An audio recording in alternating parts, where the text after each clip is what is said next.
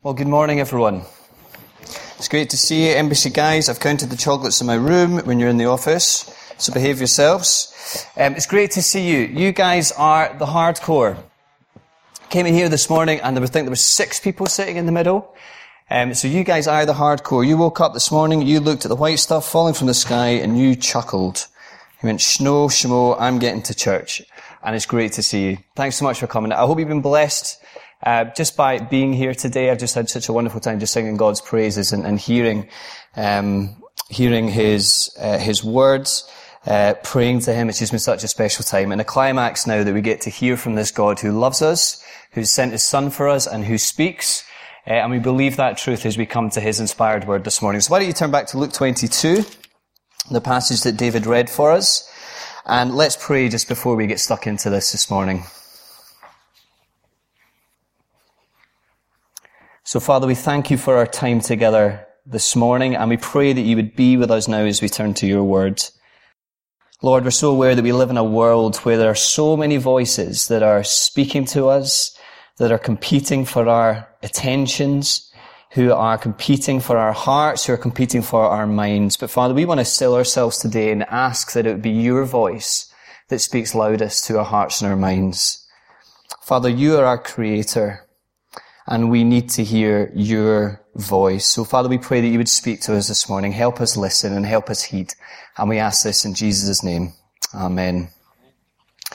Well, to get us thinking this morning, let me tell you a story about an American man called George Wilson. So it's 1829. George Wilson and his friend James Porter are arrested in America for trying to kill a government employee. The case comes to trial in May 1830, and both men are convicted of 6 charges, the most serious of which is the attempted murder on that employee. Both men are sentenced to death by hanging. So Wilson's mate, James Porter, he was executed on the 2nd of July 1830, and a little while later it comes to George Wilson's turn. Now picture the scene. He's preparing himself for the gallows, when all of a sudden a message comes for his executioners. A message comes for his executioners. Stop the proceedings. Stop the proceedings. Stop? Why would we stop? Because we've got a message for you. What's the message? This man, he's innocent. He's what? He's innocent. Says who? Well, says the guy on high. So says the President of the United States. You see Andrew Jackson, who at the time was the President of the United States, had heard about George Wilson's case and had got involved in George Wilson's case and had found, even though he was guilty of a lot of the other stuff that he was accused of doing, actually he was innocent of the crime that would see him executed.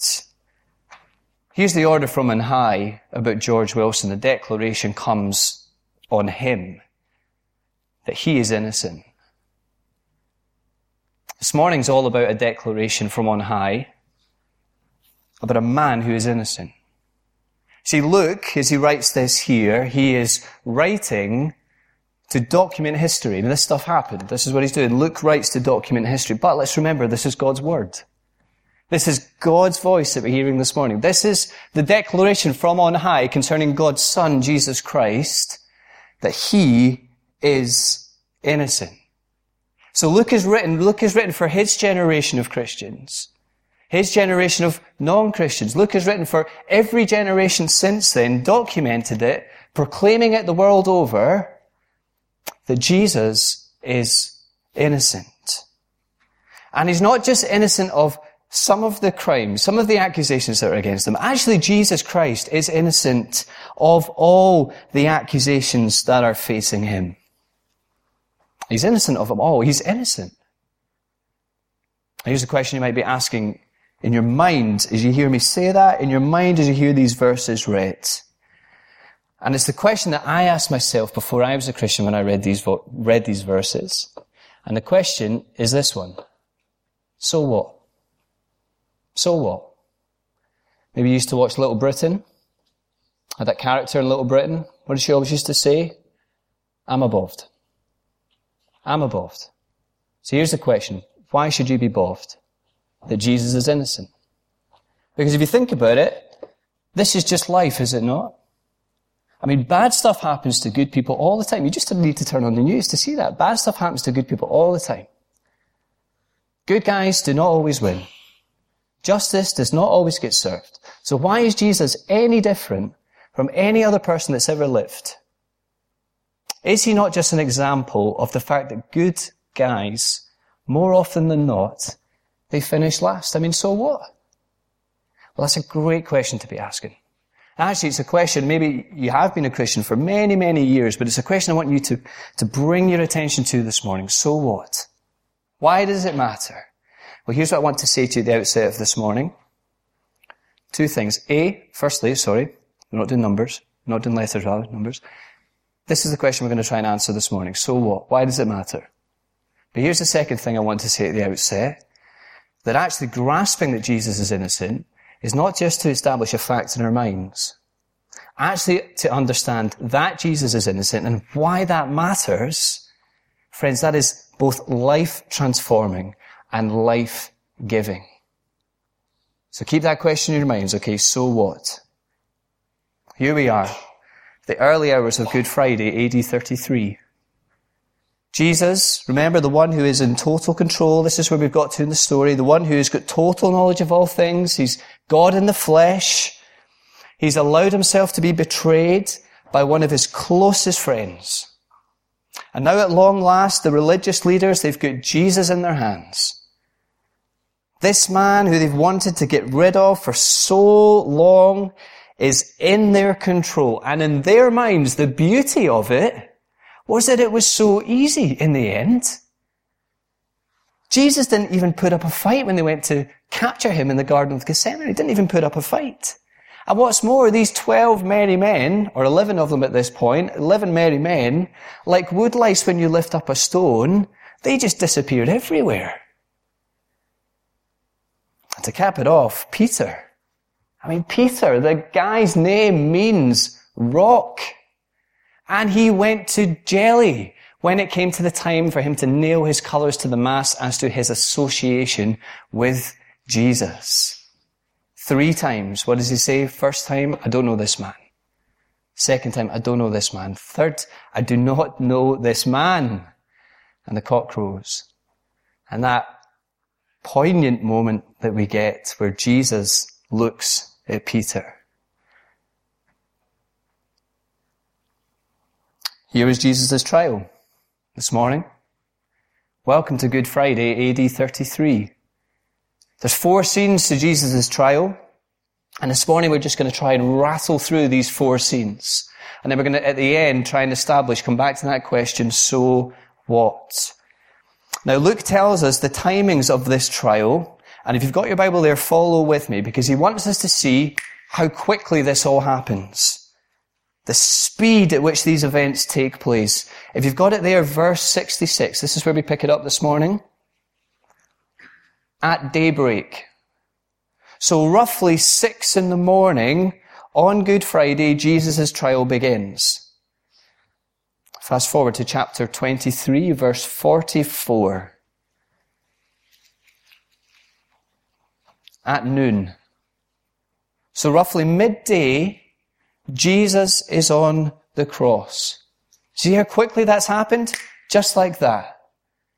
And immediately I think we're to smell something fishy as the readers. There's something is not right here about this trial. Now, I don't know if you found yourself this week, I'm sure you have, following the developments between Russia and the UK. I'm praying that is peaceful. Well, here is what Jeremy Corbyn, writing in The Guardian, said this week. Leader of the Labour Party warns Parliament, and I quote, not to rush ahead of the evidence. Sensible advice, not to rush ahead of the evidence. Well, clearly nobody told the people at Jesus' trial that. How quickly all this happens. 6 o'clock in the morning, the trial begins, midday's on the cross. Just like that. Here's scene number 1, verses 66 to 71 of chapter 22. There's a council longing that he would go. Now remember, timings in your head, it's roughly 6 in the morning word is quickly spread around the Jewish religious leadership. What's the word? The word is bingo. That we've got him. We've got him in our control. What they don't want is a scene. So what they need to do is deal with Jesus nice and early, so that when all the Passover pilgrims that have gathered in Jerusalem for this festival, before they wake, the job's a good and it's done. Because as soon as people wake, pile into the city, this whole thing just becomes so much more complicated. But here's the thing, they've got one big problem to overcome. And that's the Romans. Remember, Rome is in control at this point. The Jews, they don't have power to crucify anybody. The Romans kept that bad boy for themselves. And so, if these guys, Jewish religious leadership, if they want Rome to play ball, then they need to go to Pilate with something concrete. Because Pilate's not going to entertain any old nonsense. What they need, and this is important to see, is that they need Jesus to appear to be either a threat to the peace or a threat to Rome. Now this explains why they do what they do. Look, verse 67. If you were a Messiah, they said, tell us. Verse 70, they all asked, are you the Son of God? You see what they're doing? Trying to get it out of Jesus. How does Jesus respond? Verse 67. If I told you, you wouldn't believe me. If I asked you, you wouldn't tell me. In other words, I know that your hearts and your minds are made up. But know this, that nothing that you can say or do can detract from who I really am, the Messiah, the Son of Man, the Savior of the world, the King of Kings. So I'll save my breath except to say that one day soon you will see me and my glory. That's the words they're looking for. Even though what Jesus says is the truth, they think he's blaspheming, a crime that he's innocent of. Now it's fascinating as you read this that these are the only words of Jesus here that Luke records that he gives in the defense at his trial. You add it up, 3.5 verses, 3 sentences, 42 words. That's all Jesus offers in his defense. That's it. And it's not because the cat's got his tongue. Here is Luke showing us that God's mighty king, the one that God said he would send, who would be the suffering servant, is right here. This is not Jesus going out with a whimper. This is Jesus fulfilling his job description. Scene 1, a council longing that he would go. Here's the second scene, verses 1 to 5 of chapter 23. A ruler wanting to deliver a no. So the religious mob, clutching at that admission they've got from Jesus, they rush him off to Pilate to get the legal authority they need to kill him. Now Pilate was the appointed Roman governor of the region of Judea. He was normally situated in Caesarea, but for the big occasions like the Passover festival, he would come to Jerusalem to make sure that nothing kicked off on his turf and on his watch. The Pilate's only concern as he's presented with Jesus is whether this man is a real, genuine threat to, either peace or Caesar. It's all he's concerned with. And the religious mob, we see that they are savvy creatures. Look at the way that they subtly change their point of attack. Verse 2 of chapter 23. We have found this man subverting our nation. He opposes payment of taxes to Caesar and claims to be Messiah, a king. Now here's the question we need to ask. Did Jesus really say that? Did Jesus really say that he opposes payment of taxes to Caesar? Well, if you want to flick back to chapter 20, verse 25. Give to Caesar what is Caesar. It couldn't be any clearer. Jesus did not say that. I mean, that is quite clearly a porky pie that they have made up about him. What do they say? Jesus claims to be a king. Again, Pilate, he's going to listen to king language. As soon as he hears that word, he's listening to it. Remember Alex and I, we went on a holiday a few years ago to Alnwick in Northumberland. I don't know if anybody's been to Alnwick in Northumberland. Lovely part of the world. Went to this bookshop called Barter Books. Vintage books, armchairs, roaring fire. I mean, honestly, I was in my element. It's great. Barterbooks is famous for one thing, and it's famous for being the place where they discovered the keep calm and carry on. Keep calm and carry on. Keep calm and keep... What is it? Keep calm and... It is carry on, isn't it? Doubted myself there. Keep calm and carry on. This is where they found this catchphrase. On the way out of Barterbooks, you go to the gift shop and all you can see everywhere, mugs, posters, t-shirts, teddy bears, maybe even one of those foam hands. All with that catchphrase on it, keep calm and carry on. I was thinking this week, the Roman Empire, if it had a catchphrase, it would be on every single piece of merchandise that you would see at a Roman gift shop, if there ever was such a thing. The length and the breadth of the empire, do you know what it would be? It would be Caesar Kairos. Caesar is Lord.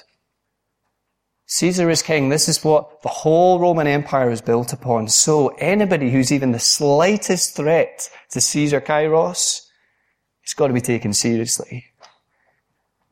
So here is supposedly somebody who claims to be a king. Pilate's got to listen to that. But despite Jesus' admission that he is a king, verse 3, Pilate looks at him, this weak, unimpressive, arrested human being, and he thinks, that's a king? This man is a king? This individual is what this fuss is all about? You got me up at 6 a.m. For him, he is no threat. He is no threat. Pilate finds, verse 4, Jesus to be innocent. There is no basis to their charge. But the religious mob, they go on and they drop in that little detail about Jesus at verse 5. Do you see it? As to where he's from. He's from Galilee. He's from the north. And it's almost as if Pilate has one of those ding light bulb moments. Galilee, yes. Galilee, not my jurisdiction. Yes. Galilee, not my problem. Galilee is King Herod's patch, so this Jewish buck can be well and truly passed to him. That's what he does, isn't it? So Pilate, thinking he's seen the last of Jesus, he sends Jesus to Herod. And here we get scene 3. A council longing that he would go, a ruler wanting to deliver a no, verses 6 to 12, a king desiring to see a show. Interestingly, Luke is the only gospel writer to include this little account of Jesus before Herod. And Luke tells us, doesn't he, that Herod's absolutely delighted to get the chance to see Jesus for himself. But the reason that Herod is so delighted is not because he wants to hear the teachings of Jesus. It's not because he wants to become a follower of Jesus. It's not because he wants to weigh up the words of Jesus. It's in his eyes, Jesus is a traveling circus magician. And I'd love the chance to see him perform a miracle. So verse 9, Herod plies him with questions, interrogates them, maybe about how he managed to do all those neat tricks, about how he managed to pull off all those miracles, as if he's watching an episode of Magic's Biggest Secrets. This is Herod. But Jesus is not interested in entertaining his fancy. No answer. And he subjects himself. Think of this, God in the flesh, to ridicule and to mocking by Herod and his men. Most importantly, verse 15, Herod confirms what Pilate found to be true, that Jesus is innocent. And so back to Pilate, Jesus goes, I'm sure much to Pilate's delight. Can you imagine that one? Oh, he's back. A council longing that he would go, a ruler wanting to deliver a no, a king desiring to see a show, and in the fourth and final scene, verse 13 to 25, is a crowd baying for blood to flow. Verse 13, Pilate gathers together this religious mob in an attempt to bring an end to this nonsense. He makes it clear, verse 15, that both him and Herod, they found no wrong in Jesus. But to satisfy them, he offers to have Jesus punished. I think in the context, flogged and beaten.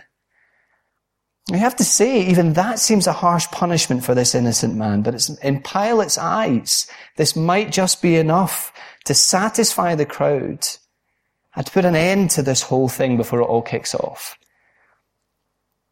But even that's not enough for these religious sharks, who by this point have got the smell of blood well and truly in their nostrils. Now, history would tell us that apparently, to diffuse the tension between the Jews and the Romans, there developed this little gesture that at Passover the Romans agreed to release one Jewish prisoner of choice.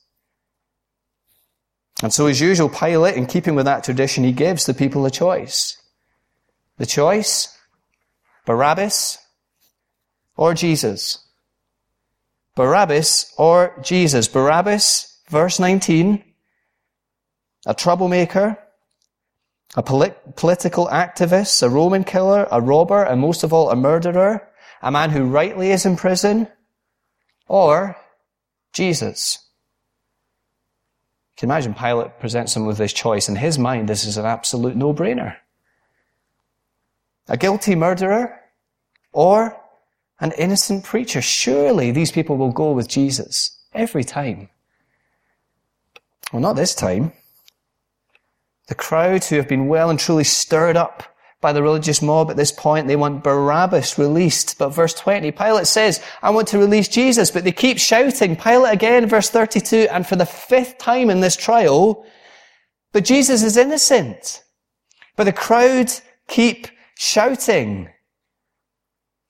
And eventually realizing that this situation is on the verge of getting out of control and not having the stomach to do the right thing, Pilate gives in.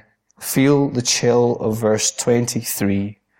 The shouts of the crowd prevail. Barabbas, Luke reminds us again. Verse 25, the one who is in prison for murder, the one deserving of death, is released. Jesus, the one who Luke has gone to lengths to show us is innocent, deserving of life, is condemned. And in a matter of hours, he will be on the cross. Welcome to the early hours of Good Friday, AD 33. And welcome to Jesus' trial. A trial that didn't just rush ahead of the evidence. A trial that didn't care two hoots about the evidence. So here we are, back at our question this morning. Remember Little Britain? So what? So what? History is full of innocent men who took hits. So what? Well, here's what I want us to think about as we work towards a close this morning. Is I think Barabbas is the key to understanding what's going on here. Think about it. What's gone on is Jesus has taken Barabbas' place. Now, I'm sure that man, Barabbas, has done some dodgy deals in his lifetime, but surely this is the greatest deal that Barabbas has ever been presented with. Now think about it. Picture the scene. I wonder if they had that moment as Barabbas is released and is walking. Does he eyeball Jesus? Does he clap eyes on the man who took his place? And does he think to himself, that man is going to die instead of me? Friends, what we've hit here is the wondrous mystery, the mind-blowing truth that's right at the heart of the Christian gospel. The truth that Martin Luther, famous Christian theologian from Reformation days, used to call the great exchange. That Barabbas, the one deserving of death, gets life, and Jesus, the one deserving of life, gets death.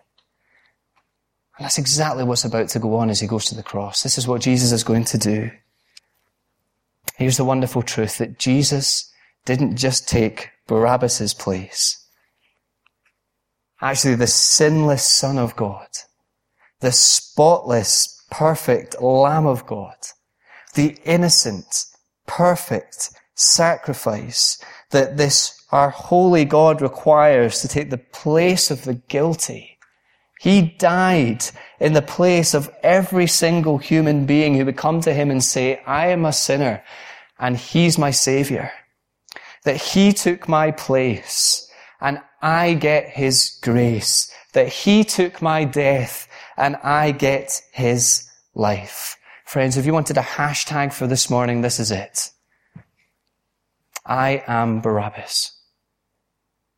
And you are Barabbas. Jesus took our place. I deserved to die. Jesus deserved to live. And yet here I am finding myself, because of his outrageous grace, that I am the one who lives because he died. Here's something cool I learned this week. I love studying the Bible. Do you know what Barabbas' name means? It means son of the Father. Think about that for a minute. Son of the Father. That Jesus became sin, like we were singing earlier, so that I, declared right before and adopted by God, could be declared to be a son of God the Father. This is the gospel.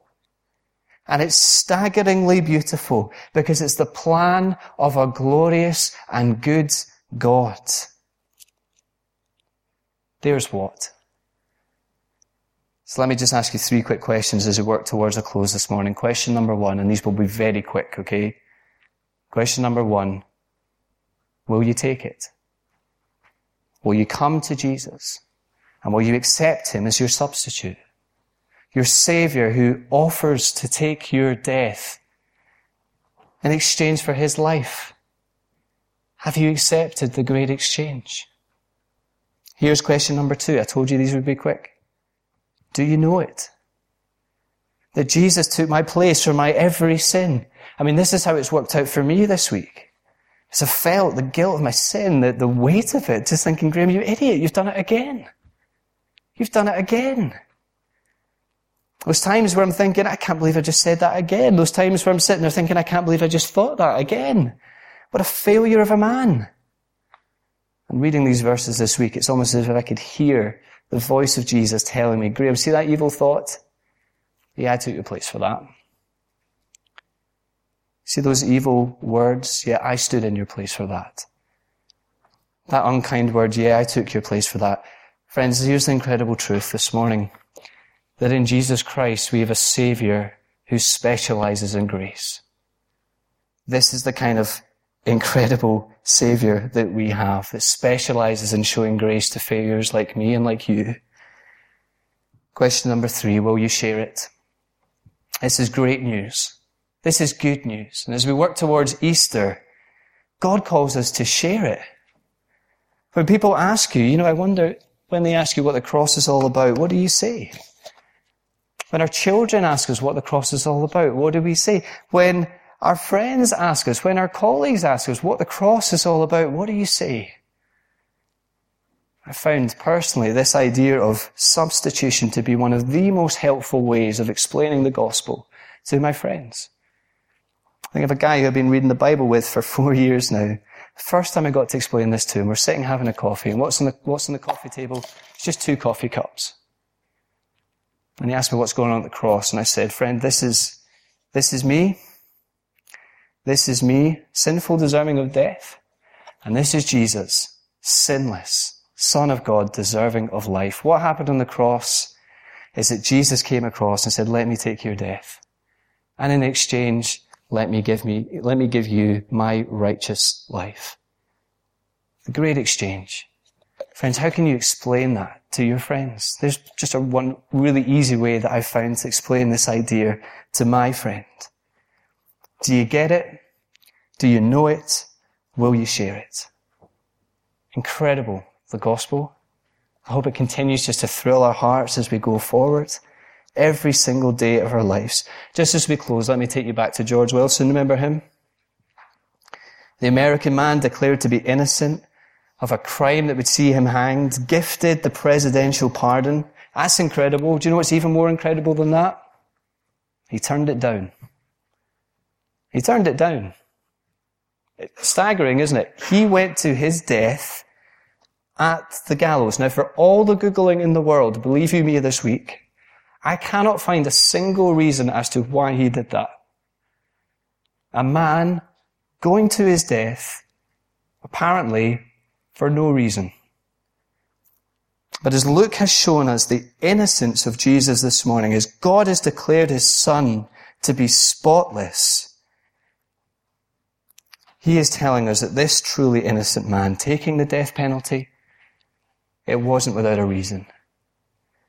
Let's finish with the words from Isaiah 55. Isaiah speaking roughly 600 years to God's people, roughly 600 years before Jesus is on the scene, about how God would send a king to save his people. And here's what the king would be. He was oppressed and afflicted, yet did not open his mouth. He was led like a lamb to the slaughter, and as a sheep before its shearers is silent, so he did not open his mouth. By oppression and judgment he was taken away. Yet who of his generation protested? For he was cut off from the land of the living. For the transgression of my people, he was punished. Oh, to see the pain written on your face, bearing the awesome weight of sin, every bitter thought, every evil deed, crowning your blood-stained brow. This, the power of the cross, that Christ became sin for us. He took the blame. He bore the wrath. We stand forgiven at the cross. Let's pray together. And maybe just in the silence now, before we close our service, now is the time maybe to bring your prayer before this awesome God.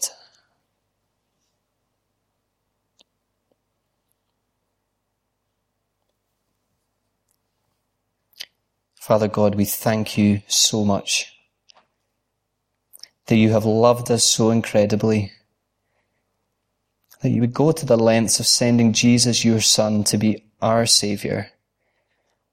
And as we've seen this morning, as our substitute, help us this week to both know and to treasure just what an incredible friend we have in Jesus.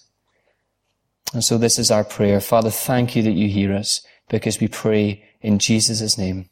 Amen.